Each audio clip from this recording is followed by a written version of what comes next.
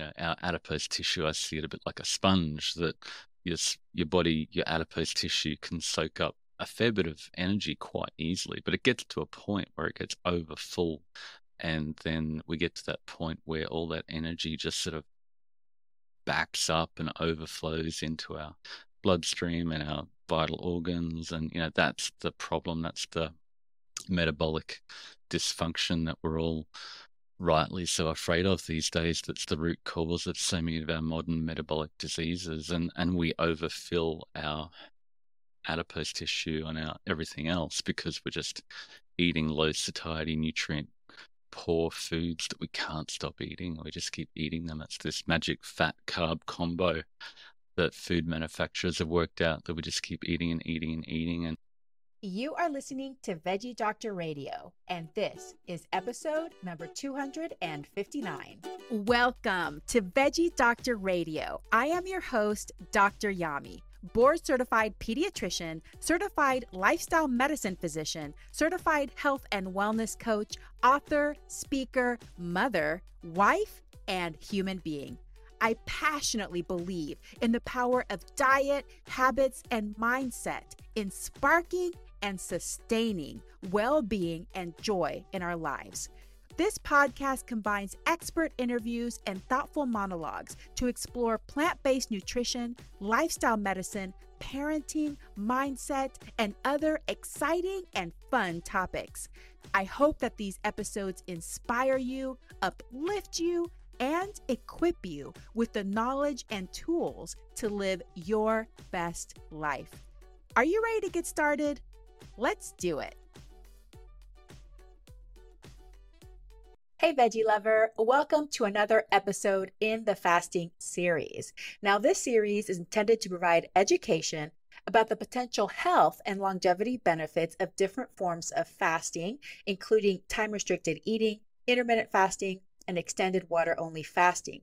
Please be aware that in this series, we will be discussing different forms of fasting and food restriction.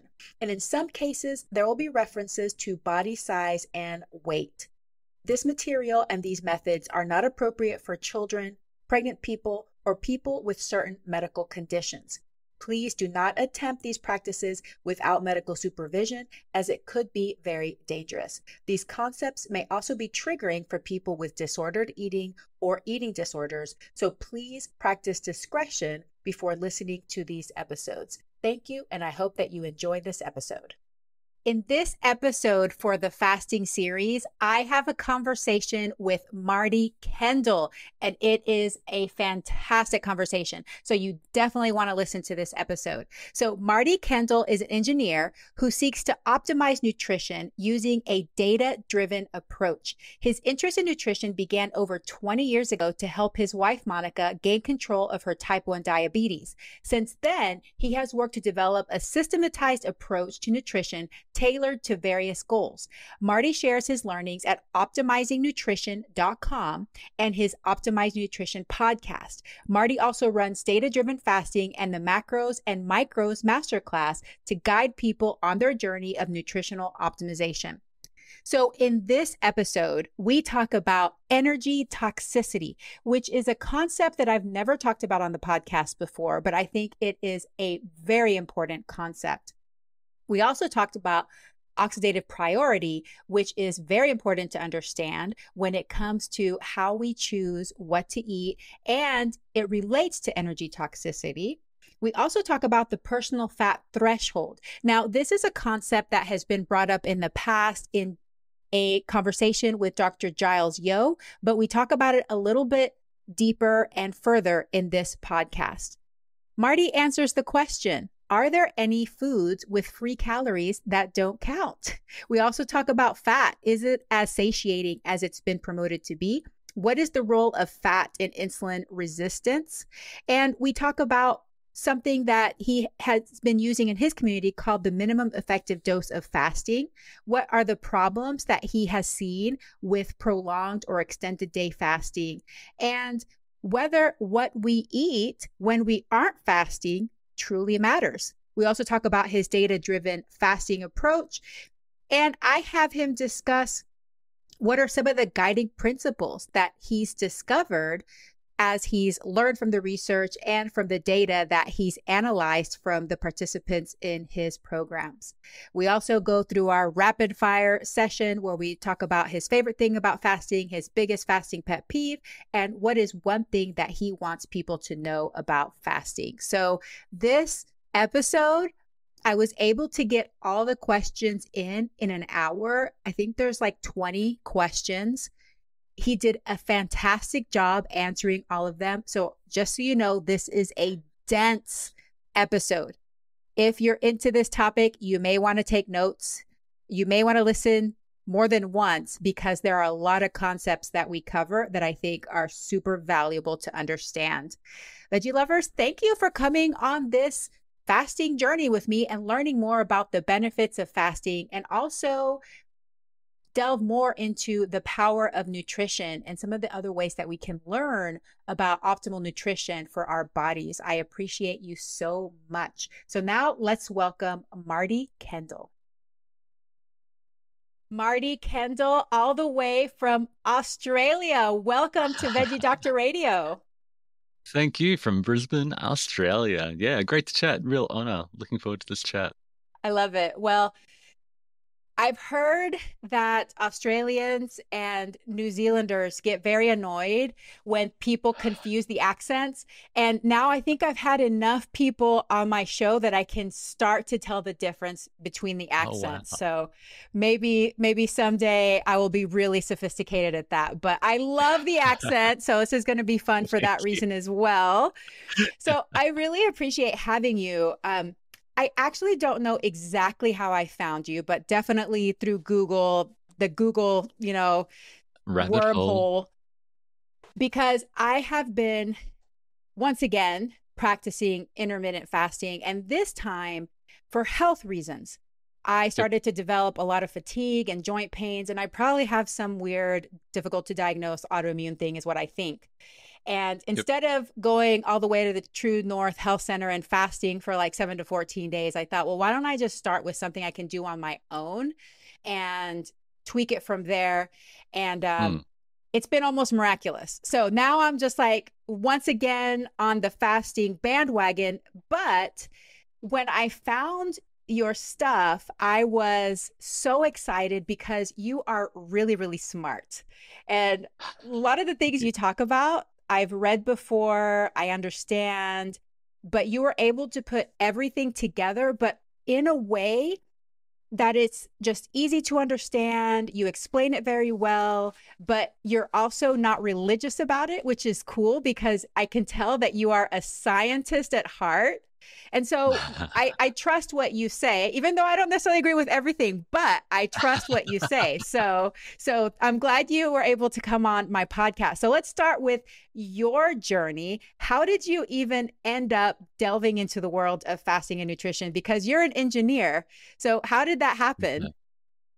Yeah, I'm an engineer by day, and I happened to marry Monica, who has type 1 diabetes since she was 10. So that was 20 years ago, and when we started thinking about having kids, and you look at all the long list of complications of a diabetic pregnancy, things started to get serious, and I tried to understand the role of, how to better dose for different foods with insulin to help her maintain better blood sugars and more stable blood sugars, and that really helped. And then maybe 10 years ago or so, I got to the point where I was a bit overweight and started to think about taking nutrition a bit more seriously. And there's just so much confusing information out there. Everybody's got their, like you said, religious, dogmatic approach to nutrition. And I thought, well, let's quantify this, and I'll put a few numbers behind it. So as I kept diving into the detail more, I found more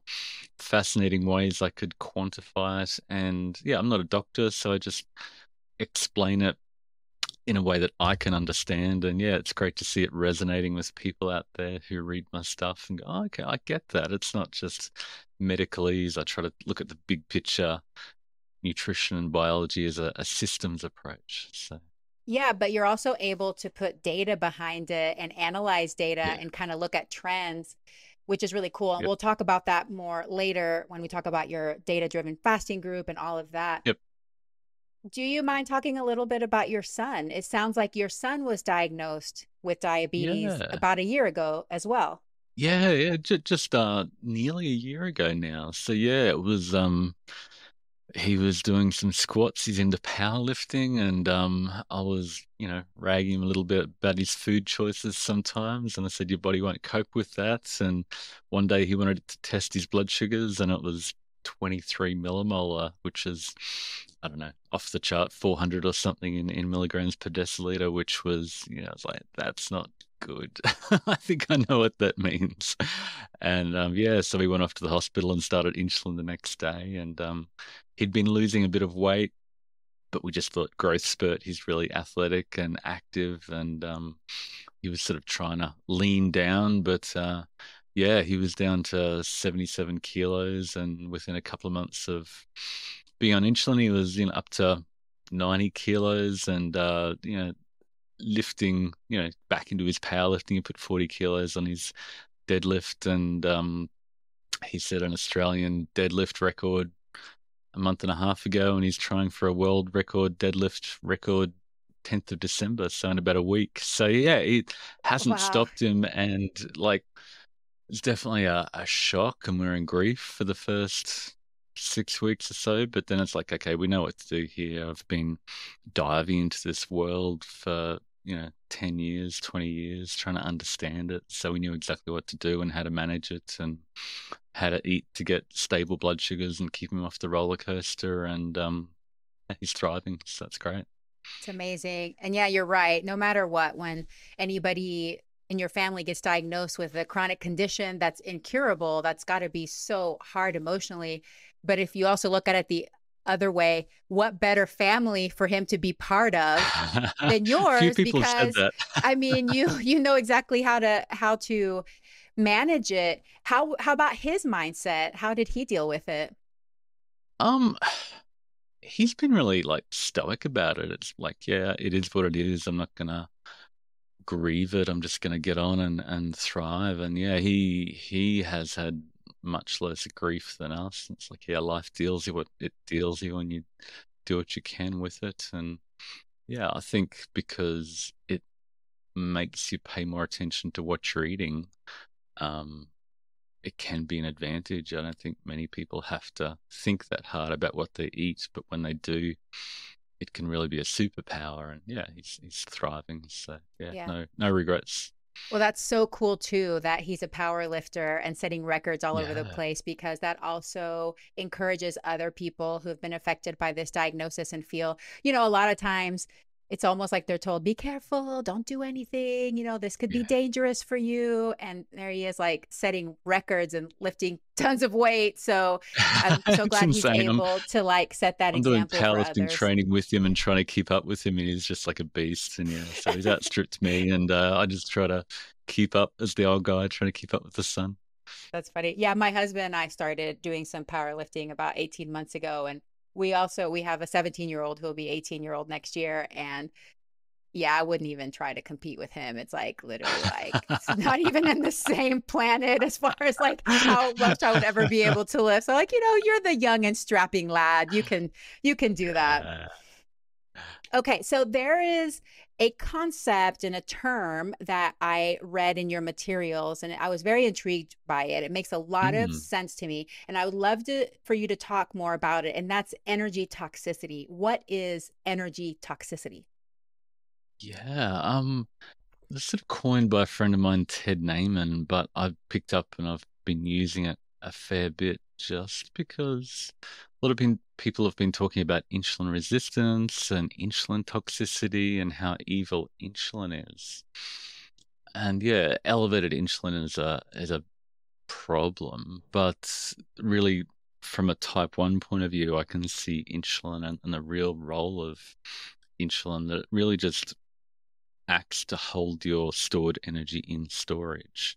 So insulin works like the brake on your metabolism that slows the release of energy into your bloodstream. So if you don't have insulin, basically all the stored energy flows into your bloodstream like an uncontrolled type 1 diabetic, and they waste away all their muscle, and glucose and fat just stream into the bloodstream, and it's a disaster. But the root cause for everybody who's got a functioning pancreas, the reason why their insulin is high is just because they're holding so much extra energy in their body. Our adipose tissue, I see it a bit like a sponge that your body, your adipose tissue can soak up a fair bit of energy quite easily, but it gets to a point where it gets over full.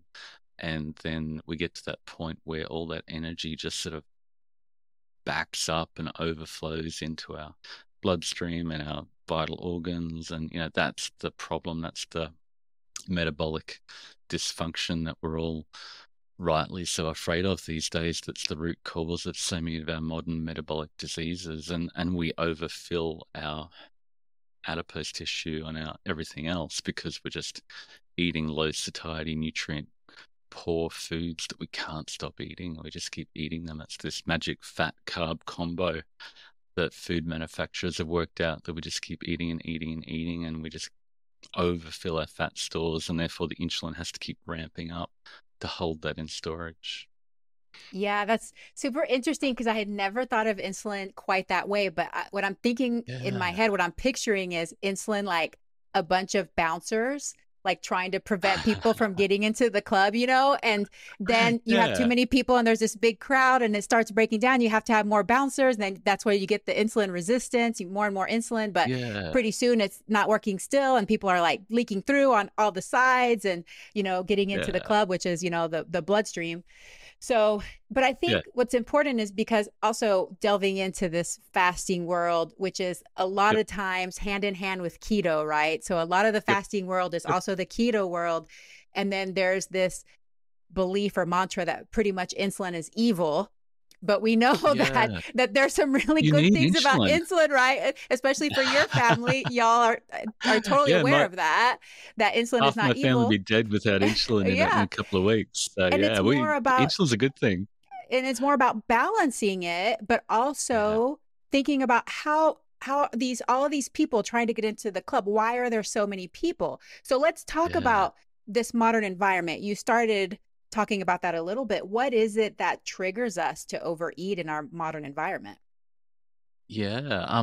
That's a topic that I've been completely fascinated by and trying to quantify for a few years now. And luckily, I've had a whole bunch of data from people doing our challenges, and they upload the data into Nutrient Optimizer, so I get the macro and micronutrient data. But I've sort of come to understand that, like in our pre-modern environment, we would have had energy from carbs and energy from fat at different seasons. Maybe there's more carbs in summer, more fat in winter available.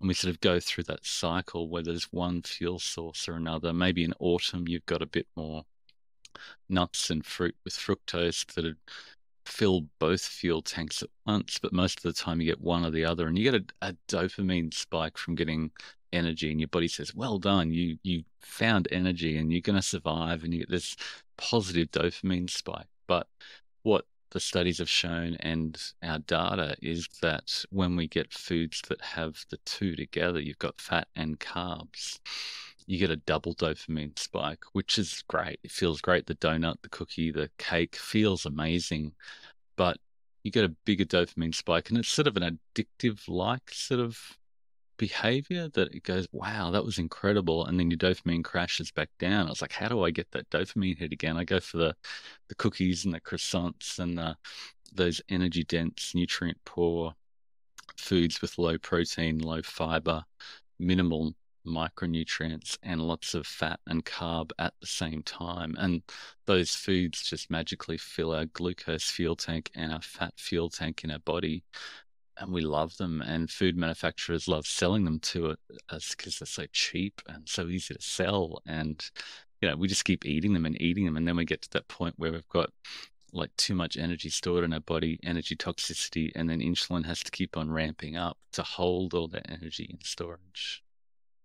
Yeah, it's so interesting because it actually is a pretty effective way to get lots of energy at once, is Yeah. getting that fat and that carb together. It's almost like our body was Yep. made to like, yes, if we get that combination, it's Yep. good for our survival. But the problem Mm. is, and now in our modern environment, there is no scarcity pretty much at No. all. There's just overabundance. And in our culture, like the Western culture, overeating is encouraged.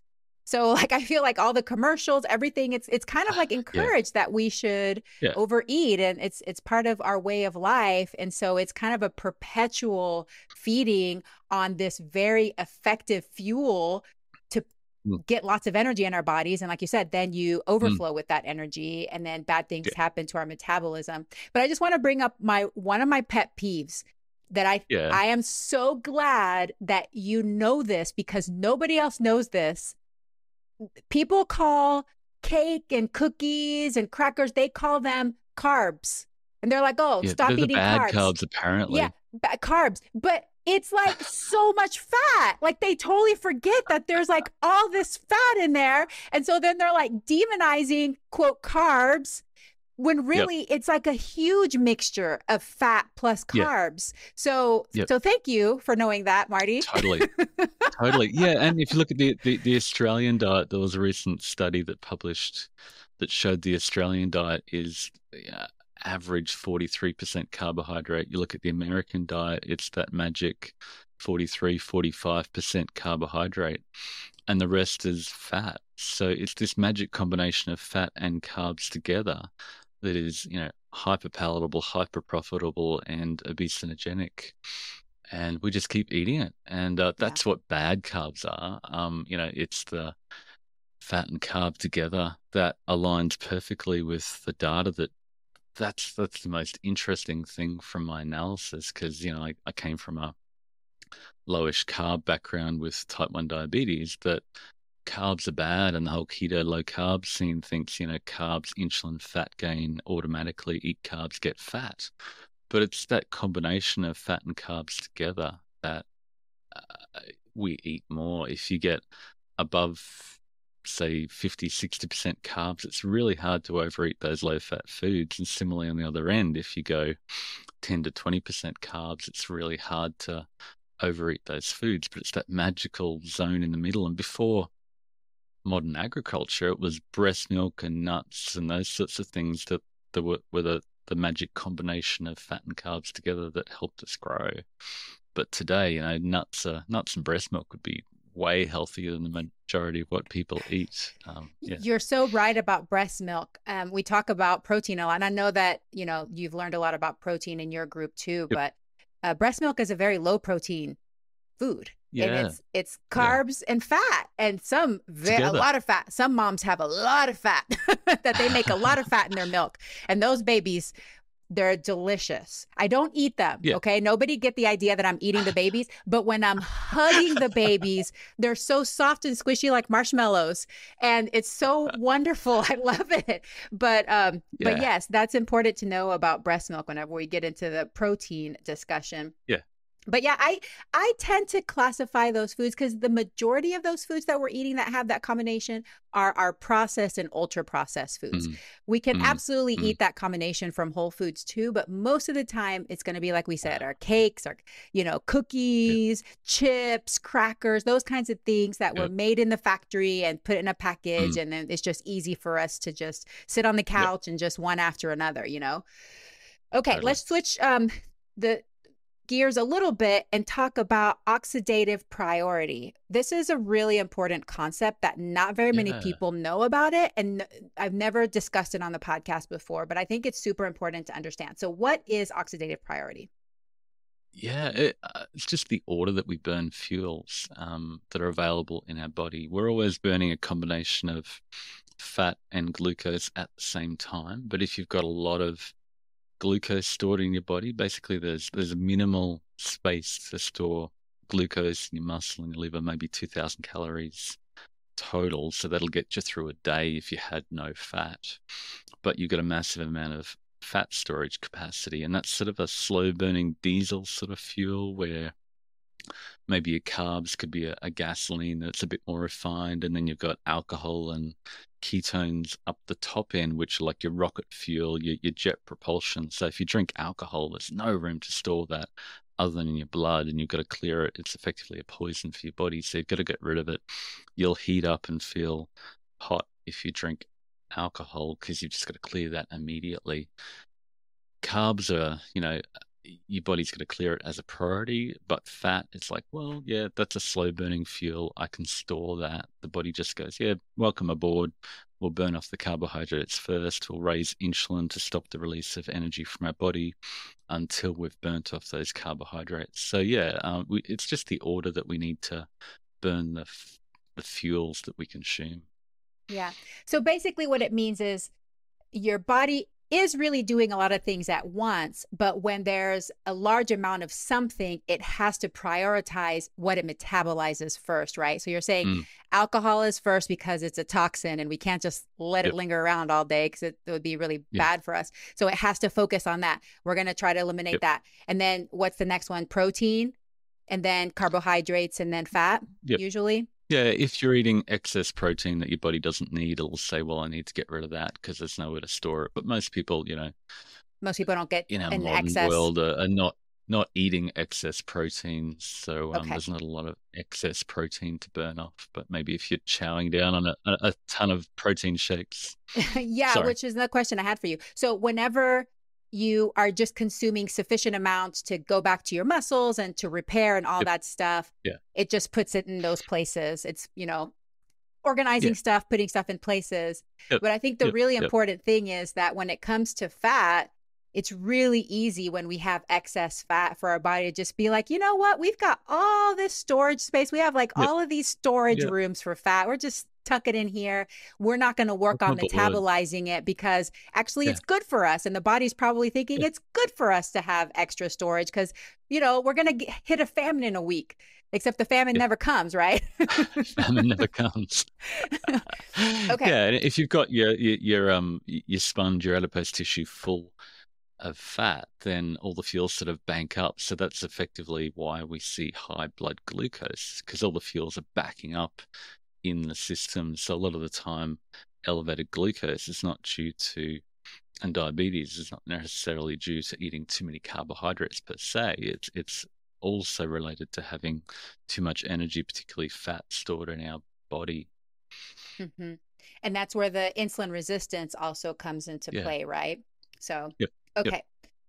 So, one of the things that you've discovered from the data that you've analyzed from your participants is kind of the advantages of some ways of eating that allow Mm. us to eat an amount of food that's not excess in energy Yeah. so that we don't get the energy toxicity. Mm. So, in your oxidative priority article, you admit that a low fat, high carb approach can also successfully lead to satiety. Satiety is so Yep. important because otherwise Yeah. we just keep eating whatever it is we're eating, right? Because we're not Yeah. satiated. We don't feel full. We don't Yep. feel satisfied. So, a high carb, low fat diet can also lead to satiety, which can Yep. also lead to which will in turn lead to an energy deficit that Yep. is needed to access our fat stores, or at least not continue adding to our fat stores and get this energy Yeah. toxicity.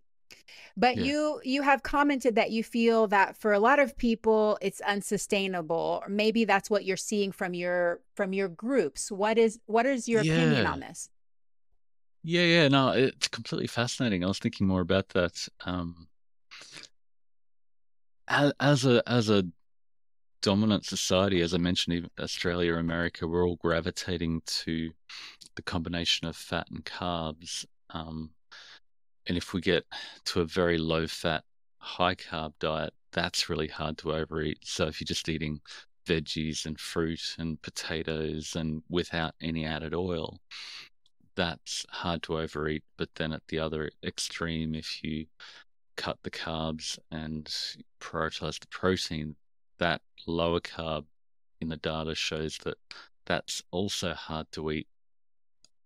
As you mentioned, our data tends to come from a lower carb population. I heard Robbie Bambora from Mastering Yeah. Diabetes yesterday on a podcast talking about he encourages people to get 15% dietary fat, which in our data is rare, I suppose. So yeah, most people tend to gravitate back to that carb fat combo as a natural inclination. We just crave those foods. So yeah, but definitely if you could exclude all oils and just eat, high starch, high fruit with minimal oil and lots of fiber, then I think you could get a higher satiety diet on the other extreme. So if you're in that summer extreme where you've just got carbs available, or the winter extreme, both of those seem to work. So sort of, we divide over low carb versus low fat, but really they're both right. It's just the combination that,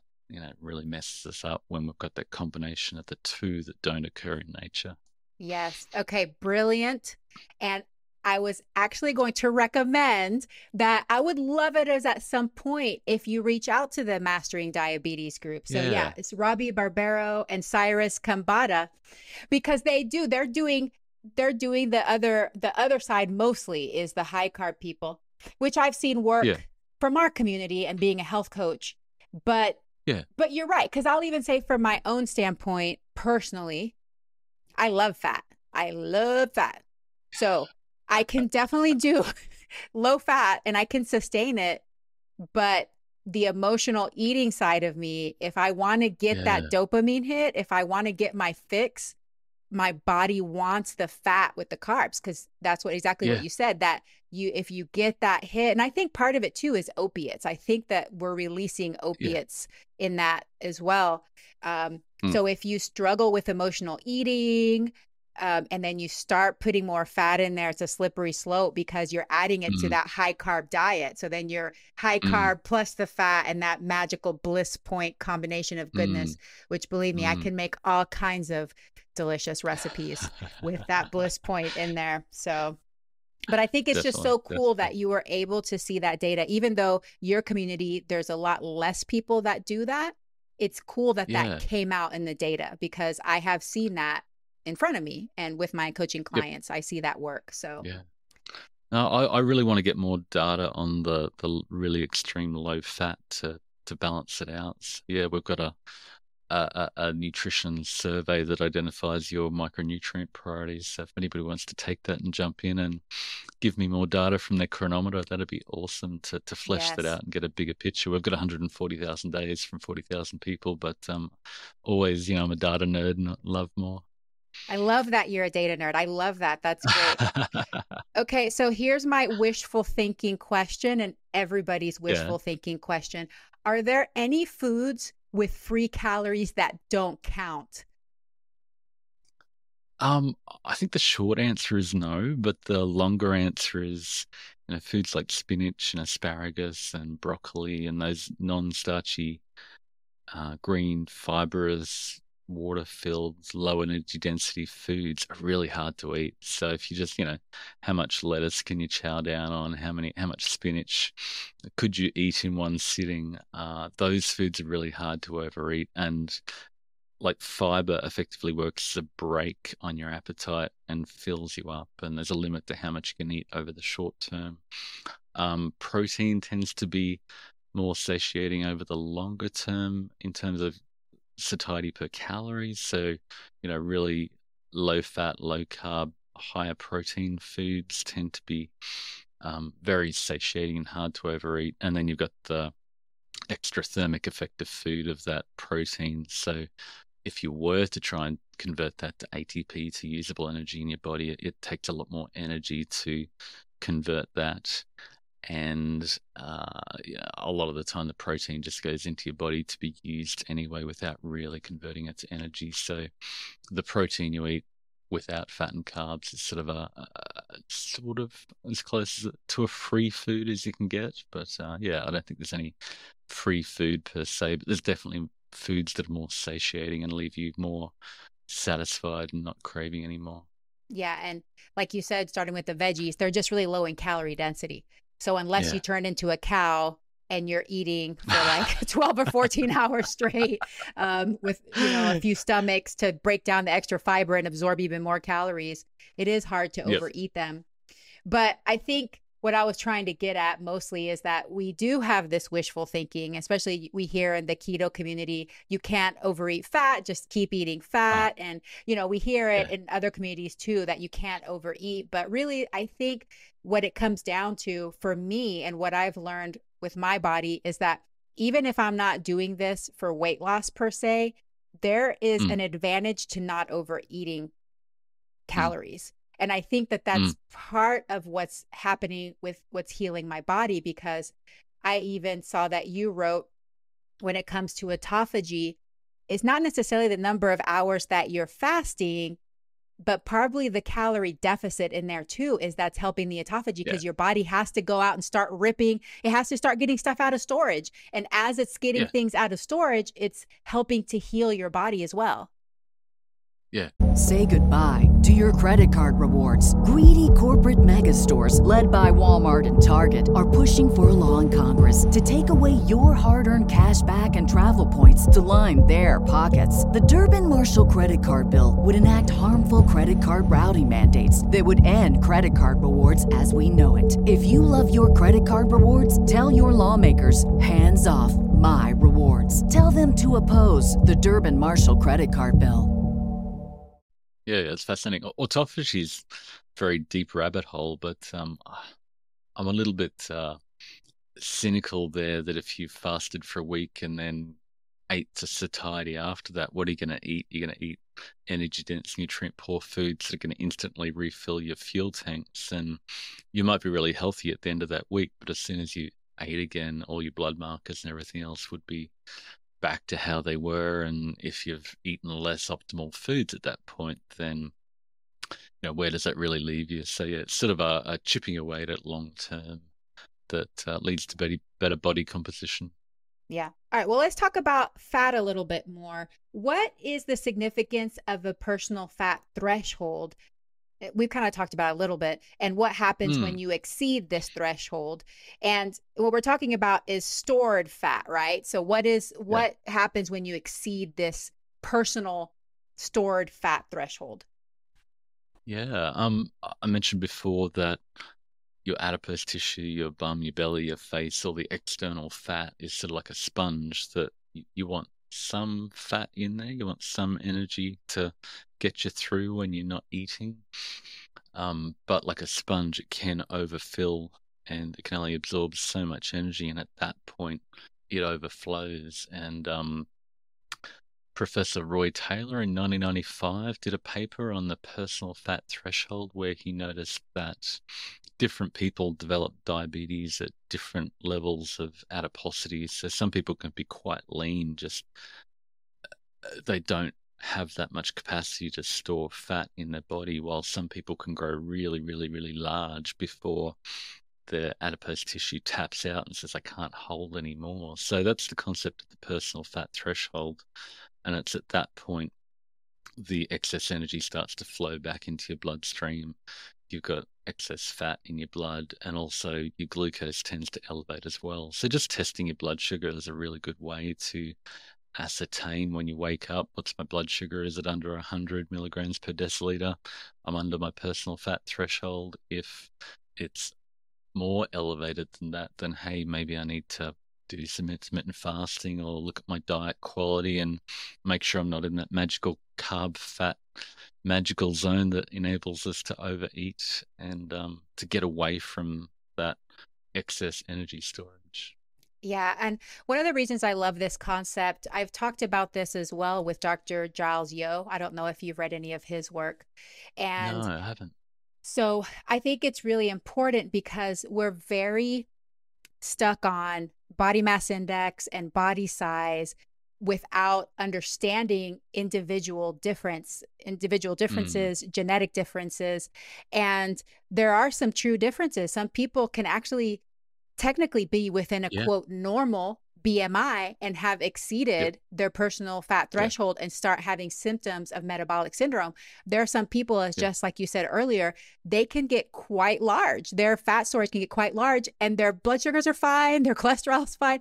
Not that I'm, Yeah. saying that there's good or bad or whatever. It's just different ways that people's bodies work. And Mm. people should find out for themselves instead of just looking at this one number of like, okay, is my Yeah. BMI normal? You need to start looking at, okay, how's my sugars? How's my cholesterol? How are my blood pressures? Good. What is my body telling me? Are things functioning correctly or not? And have I exceeded this personal fat threshold? And not just looking at people, walking down the street and being like, oh, that person's unhealthy or that person's unhealthy. We don't know. Every person has their Yeah. own set point. Yeah, it's completely fascinating. Like the Indian and Chinese genetics seem to have a lower personal fat threshold where they can store a limited amount of energy before it overflows, whereas like the Australian Aborigine or New Zealand Maori and sort of indigenous cultures where you think maybe they had to survive longer in a famine, they seem to be better at storing energy in a healthy way before it overflows. And they definitely get to a point where the adipose tissue taps out, they become diabetic, and then they're in a potentially even worse situation, but they've got a bit more buffer before their adipose tissue says no thank you, and I'm unhealthy now. Yeah, it is. It's super fascinating. How about the satiety of fat? I mean, we've talked about the high carb, Yep. the low carb, but you hear a lot people say, oh, fat is very satiating. Is that true? Yeah. Well, it's very satiating if you eat a block of butter and go, wow, I'm really full. But how many calories did you eat? How much energy did you consume to get to that point? People in the keto community talk about just eat fat to satiety.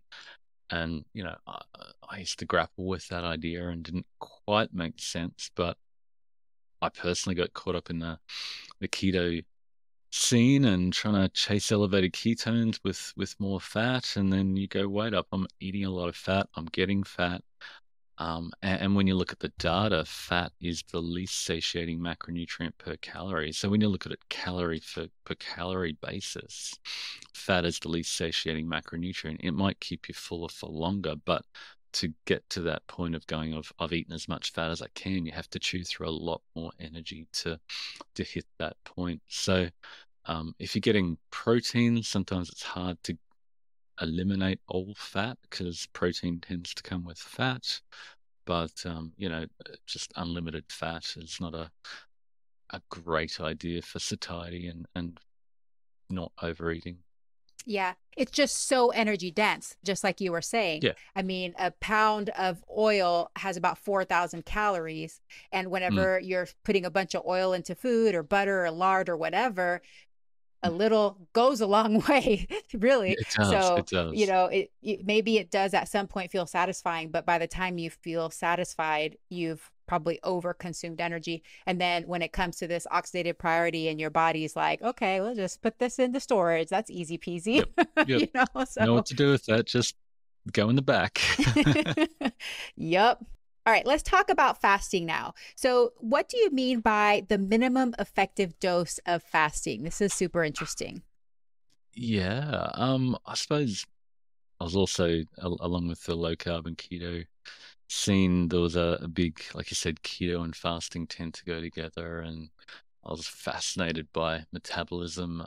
But I just saw more and more people and myself, you don't eat for days at a time.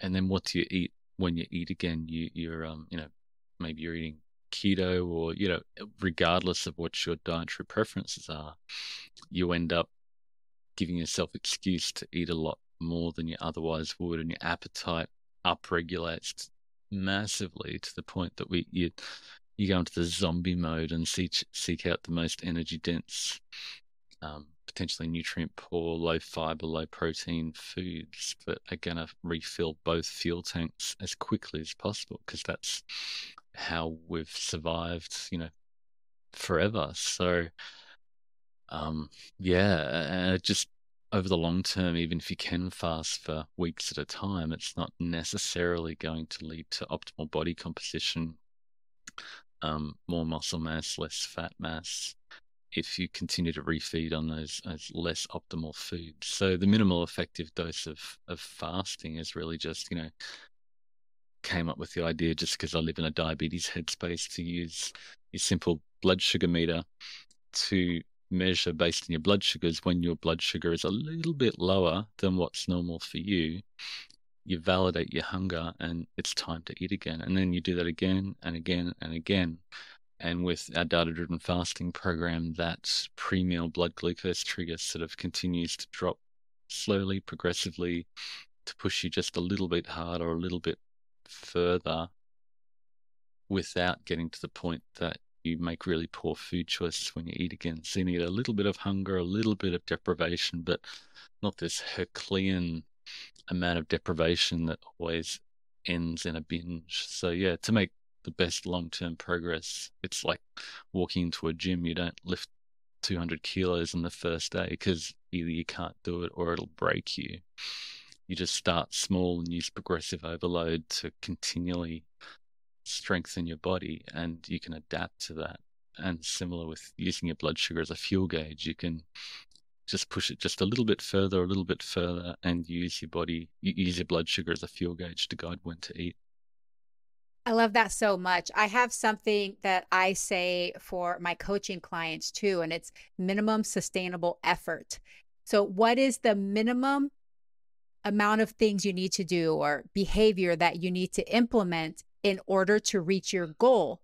Because most of the time we're just like, okay, I'm going to start running 5 miles, and I'm just going to eat only salad, and I'm going to sleep for 10 hours. And, I'm going to meditate for 2 hours a day, and it's like, okay, do you need to do that to get to your goal or not? Because if you don't need to do that much to get to your goal, it's just going to be this all or nothing approach, right? You're just going to go try to do all this stuff. It's going to last like 2 days, and then you're just going to quit and not do anything. So I think it's that similar approach that you're taking, in that some people are like, okay, I'm going to go hardcore and not eat for 3 days. And then they're just like, okay, now I'm going to eat the whole refrigerator and everything in it. And it's just kind of like this yo-yo going back and forth, right? So you're seeing that, which is one of the questions I was going to ask you, is what you eat when you're in your feeding window is important. So that is something that you're trying to help people to reach that mindfulness and level of satiety with the appropriate, nourishing, good, nutrient-dense foods during their feeding window, so that it's not this yo-yo effect. Because I've seen it too. I've been kind of trolling some of the forums and different fasting communities. And you see that people have great success for the first few weeks, and then it stops, and then it actually starts to go backwards. And it's mostly because of this, what the different choices they make during the feeding window. And so I imagine that's touch with the true hunger signals. Yes, because you're going a little too far. So, and so that's the data-driven fasting is that you're talking about. Are you seeing a good, and I actually tried this for about 2 weeks, just so you know. Yeah. So I did your DDF thing, and I was wearing a CGM at the time, so it was a lot easier. Okay. But I don't like poking my finger because then my fingers get sore. So I'm a little bit of a whiner and complainer. I'm sorry. So y'all, I really, really love owning my own practice. It's been one of the best things I have done. It's one of the proudest achievements of my life, besides my kids and, all of the things that, of course, make us proud as parents. But in my career, owning my own practice has really pushed me out of my comfort zone. And it's been one of the best ways to learn what I'm capable of, and to realize that I can figure almost anything out. But I'm going to be honest, there's just some things that are stressful about owning your own business, whether it's a pediatric practice or anything else. There's just logistical things. And now that we've moved to this new building too, I'll tell you that it's stressful when things don't work, okay? Like when things break, or when things just aren't working the way that they're supposed to.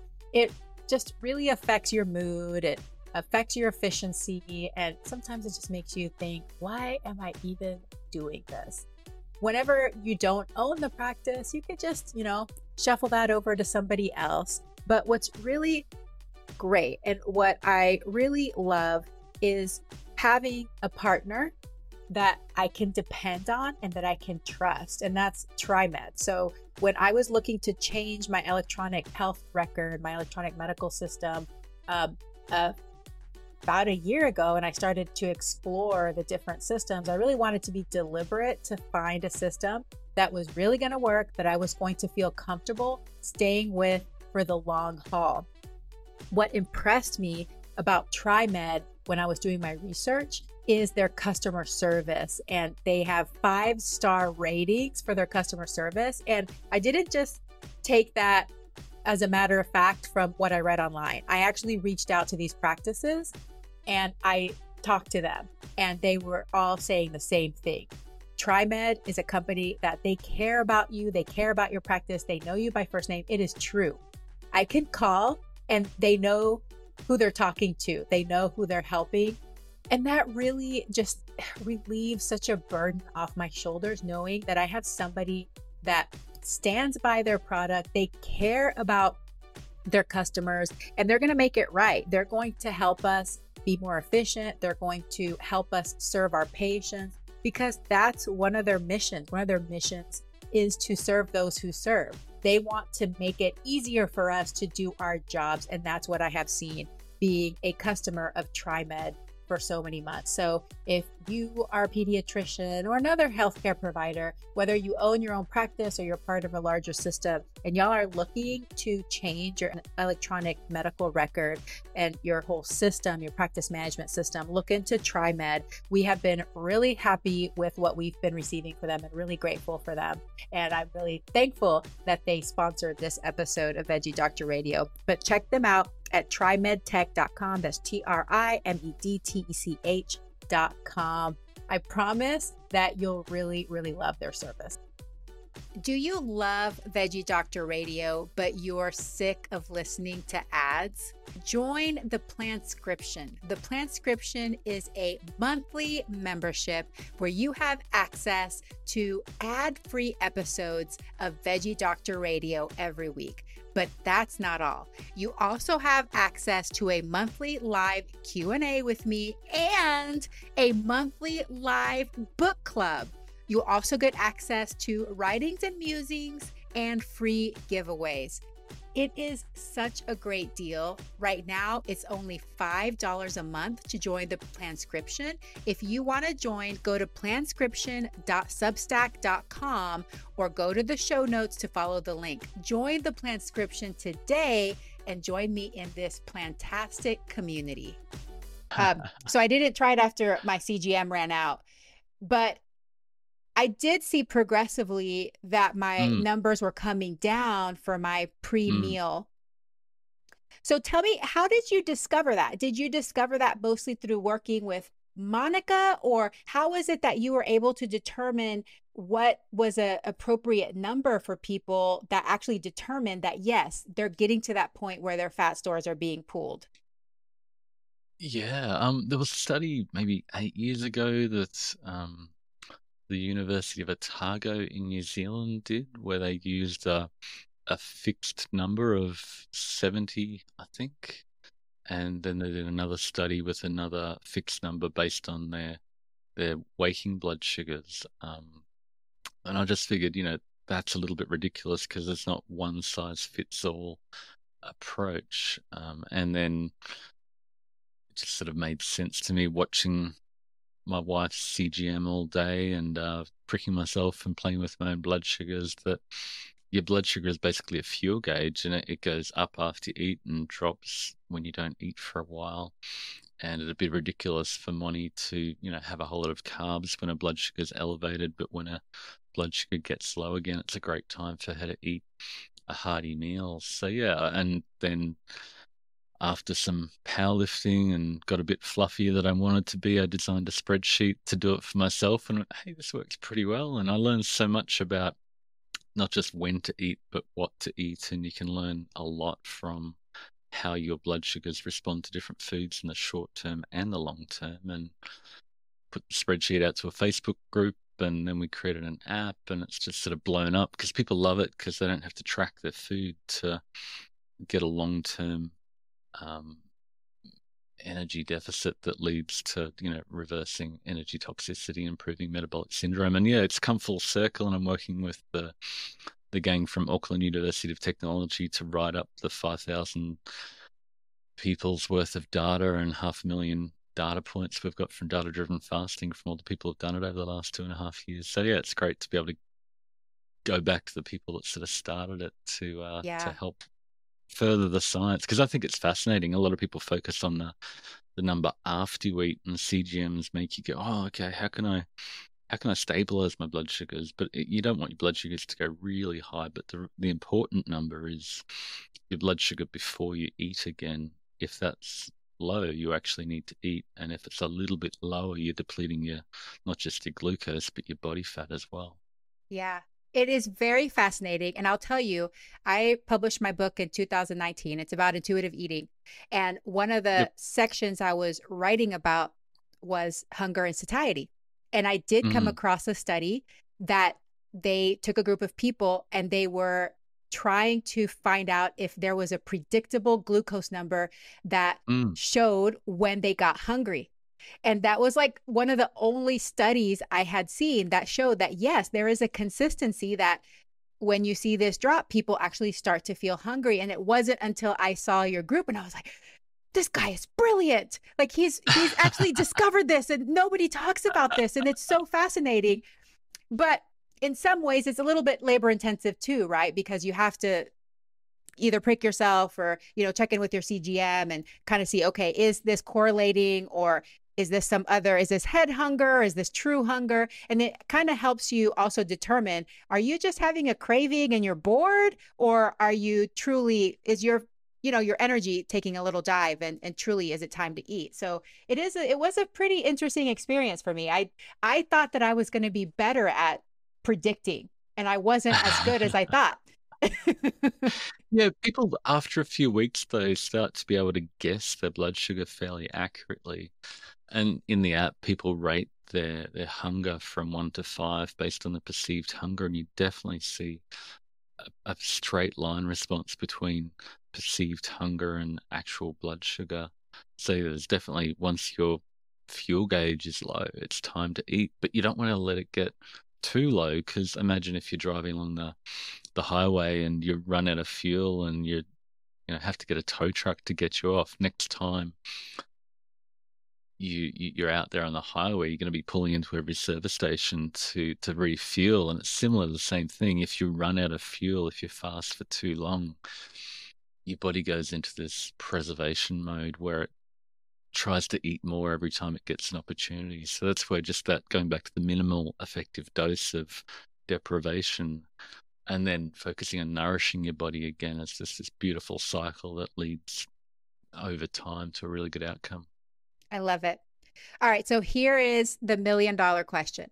So I think we've shown already that there's no absolutes and there can be more than one truth. So even with our conversation, I think we can say that there's no absolutes. There can be more than one truth. What are some of your guiding principles that you've discovered as you've learned from the research and also from analyzing the data from the participants in your programs? Do you have a few little nuggets that you'd like to share with us? Yeah, I think the biggest thing is just understanding ultra-processed food, which tends to be a combination of sugar, refined flour, industrial seed oils, flavors, colorings, and a few smattered synthetic nutrients. If you look at a package and see that combination, it's like the Oreo cookie and everything else in the center aisles of the supermarket. It's like, okay, time to put that back down. I'm not putting it in my shopping cart. And then the opposite of that is prioritizing, giving your body what it actually needs with potentially less energy, or at least not too much energy. And yeah, prioritizing actually nourishing your body, and then your appetite goes, I've got what I need. I can settle down, and you go, well, I'm not consumed with food all the time. I'm not dreaming about my next meal continually because you've given your body what it needs. It's satisfied until it's time to eat again. So, um, I suppose maybe the third thing is I've spent all this time designing the sharp, shiny tools of how to precisely maximize nutrient density and satiety, and um, but it's not about jumping from one extreme to another. It's about, okay, what can I change to develop a new sustainable habit?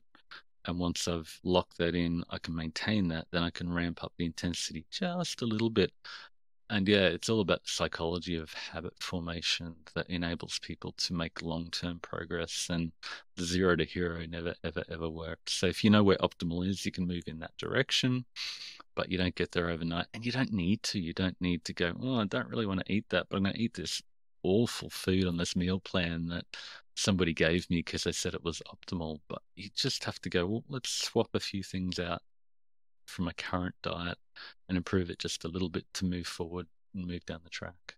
Yeah. And what are you willing to do and what's going to be sustainable for you?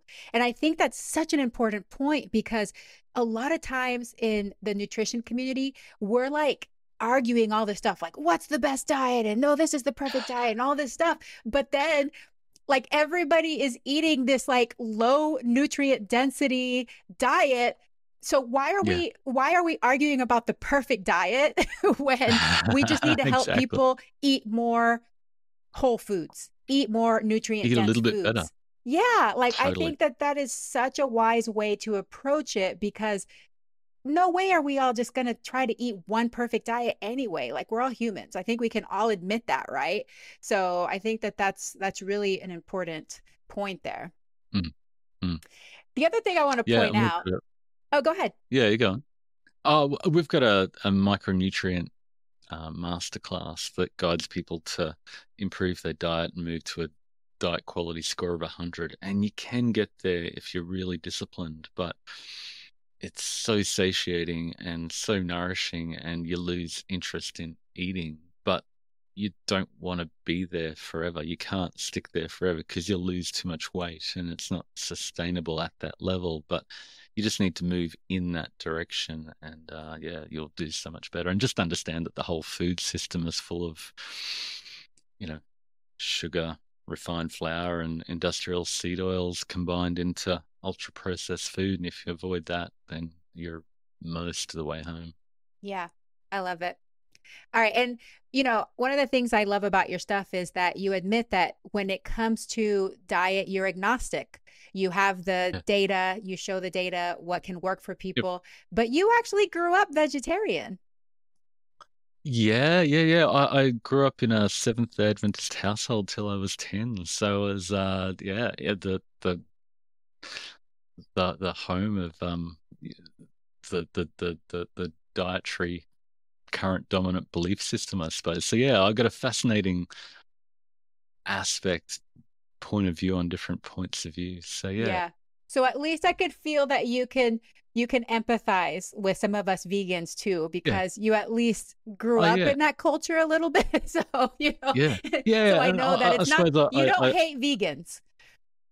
no, and I rebel. I struggle with the extreme of carnivore and keto, and we can design a diet for anybody if they want to be vegetarian or plant-based for religious or ethical reasons. Like we've got a system that enables them to get the nutrients on whichever preferred diet they want to follow, and that's the most important thing. If you're if that's your preference, then let's maximize the nutrients within that preference. So yeah, really passionate about making nutrient density and satiety approachable for anybody, that your diet doesn't need a name or a belief system, just enough nutrients. Thank you so much. What do you wish more people knew? Ah, just to make those small changes and move towards optimal, and understand that yeah, your body needs to be nourished. It's not about deprivation. Your body is craving, it needs a balance between nutrients and energy, and just depriving yourself won't lead where you want it to be in the long term. You just need to love your body by nourishing it and giving it what it needs. Oh, that's a beautiful quote. Do you practice intermittent fasting on a regular basis, or is that part of your lifestyle at all? Yeah, well, I live it guiding people through this process of nutritional optimization and data-driven fasting all the time. Periodically, when I go, like, I've tried to gain strength for a bit too long and you get a bit bigger than you want it to be, you pull out the blood sugar meter and do the data-driven fasting. So I'm doing that at the moment just to dial things back in a little bit. And yeah, it's amazingly effective every time you do it. And that's the great thing about it. You can just pick it up again and dial it in just a little bit more without, I don't think it's too much effort, checking your blood sugar a couple of times a day. And once you get over the queasiness of going, okay, I drew my own blood. Hey, I got a number. Oh, okay, I've gamified it. And once you fall in love with the gamification of, I'm trying to get a little bit lower blood sugar, and that food did that, and that food did that. It's just a fascinating puzzle that you understand your body. Yeah, no, I agree. No, I loved wearing the CGM. I got a little obsessed with it. I'd be checking it all the time, obsessively. But I just don't like poking my finger because then my fingers get sore afterwards. So anytime I Yeah, touch I something, just it do it on my hurts. forearm here, so it's really Oh, easy. You can just prick your forearm, and it as long as you works. stay It's consistent really with the painless. spot. Yeah, Okay. perfect. I'll try that next time though. The blood doesn't bother me. It's more that I don't like that Yeah, feeling on my fingers, but I might you're a give that a doctor. try. Okay. Real quick, let's do a rapid fire section because we have done so great with time, Marty. You're just able to answer these questions phenomenally. So, what's your favorite thing about fasting? Just the feeling of mental clarity and not being obsessed with food. You can just get on with doing what you wanted to do and have that clarity. We always find people that come into our groups with these muddled thoughts and can't find anything. But once their blood sugars get under control, there's massive improvements in mental clarity and being able to do what they want to do, and that's a beautiful thing. Yeah, I agree. That brain fog is so irritating to Oh, me because I it's need to use killer. my brain all the time. Mm. And when I feel that fogginess, it's awful. So since I've started practicing intermittent fasting again, that's just been one of the biggest gifts. It's like have the clarity, Mm. but also you suddenly have a lot more time. You're not eating all the time. So Exactly. that helps. Okay. What is your biggest fasting pet peeve? I'm just thinking there's something magical that negates the need for actually eating well. You still need nutrients regardless of what your eating window is. And if you skip eating for a week, then hey, you've skipped eating for a week and you need to make up those nutrients somehow. So maybe shorter bursts that enable you to nourish your body more regularly might be a better approach. Yeah, I love that. And even if you are fasting, you can still develop energy toxicity. It's still possible. And for people like me that are big eaters, I believe me, I could still eat tons enough. So, Yeah, yeah, yeah. A lot of people end up eating more when they crunch their window down really, really. They go, well, 6 hours is not enough, so I'm gonna go to four and then two. And what do you eat when you're that hungry in those 2 hours? yeah, for sure. What's one thing you want people to know about fasting? Just that it's crucial to find a balance between fasting and eating, and the two sides of the same coin, the yin, the yang. That you need to not eat sometimes, and it'll be easier to not eat if you nourish your body, and everything falls into place when you give your body exactly what it needs. I love it. This has been fantastic, Marty. I really hope that Thank some of you. my listeners look you up, join your programs, try it out, and give you some data from all the plant-based people. That's what I'm hoping. Come on, Yeah, y'all can do yeah, bring it. on the plant-based So, data. and where can listeners connect with you, and what are the different products and services that you offer? Yeah, check out optimizingnutrition.com. Just Google optimizing nutrition or Marty Kendall. I just keep thinking of things and writing and analyzing the data to share it that resonates with some people like yourself, which is great to see. We've got the data-driven fasting challenges. We run 8 of those a year. So a lot of people jump in and just do one and go, I just sort of started to learn about my body and I'm addicted to this. I want to keep coming back again and again. So it's that push for a while, take a break, push for a while. It works really well. We've got a macros masterclass, which guides people to dial in their macronutrients to suit their goals, and a micros masterclass, which is all about just let's give your body exactly what it needs and find the gaps in your diet to give your body the foods and meals that provide those harder to find nutrients for you. So it's not a one size fits all diet template. It's whatever your current diet is, what are the gaps and how can we fill them? And I just want everybody to know, all you listeners, that Marty provides an overabundance of information. So if you love information, if you want to read, if you want to understand this stuff, so much he has for free on his site or even very low cost that if you're intimidated to jump into one of these groups, just start reading. And if it's something that's, you feel like you got the courage to try, give it a try, because I feel like you support people very well. And on the app that you use to communicate, you're always sharing things and sharing research. You're on top of the research. You're on top of all the new things coming out. So I really appreciate that. That's really great. All right. Yeah, last question. Leave us with your number one tip to avoid energy toxicity for health and well-being. Avoid those foods that are you look at the label and it looks like an Oreo cookie, that it's the sugar, starch, industrial seed oils, and a bunch of synthetic vitamins to compensate, and go look for other foods that actually, maybe don't have a label or don't have a barcode and will actually give your body what it's craving. I love it. Eat the whole foods, people. That's basically what he's saying. That's pretty much it. All right. Whatever your preference is, prioritize the whole natural foods. Whole foods. Saying whole foods is actually pretty inclusive, because that could include all the different communities. Yeah. Just stick with the whole ones. Yeah, totally.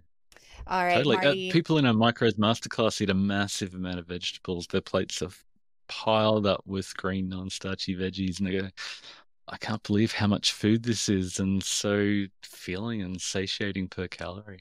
That's amazing. I love it. Marty, it's been so great to meet you virtually. Thank you for all the work that you do. Thank you for your curiosity, and thank you for your diligence in putting all this data together to give us information that we can use to improve our health, well-being, and our longevity. So I appreciate you so much. Thank you for being on Veggie Doctor Radio, and I hope that you have a very plantastic day. Thanks so much, Yami. Great to meet you. Thanks, everyone. Hey, veggie lover. I hope that you loved today's episode. Will you take a second and do me a huge favor? Please subscribe to my podcast so that you never miss an episode. You're the reason I'm here, and I want to share it all with you. Thank you for listening, and have a plantastic day.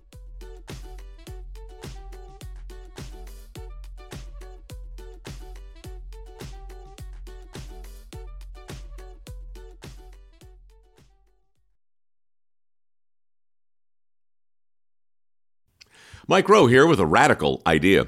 If you want to see more companies make more things in this country, buy more things from more companies who make things in this country. I refer in this case to the incredible t-shirts, sweatshirts, blue jeans, and more made by my friends at American Giant. Everything American Giant makes is made in the United States. And right now, you can take 20% off your first order at american-giant.com/Mike. That's american-giant.com/Mike.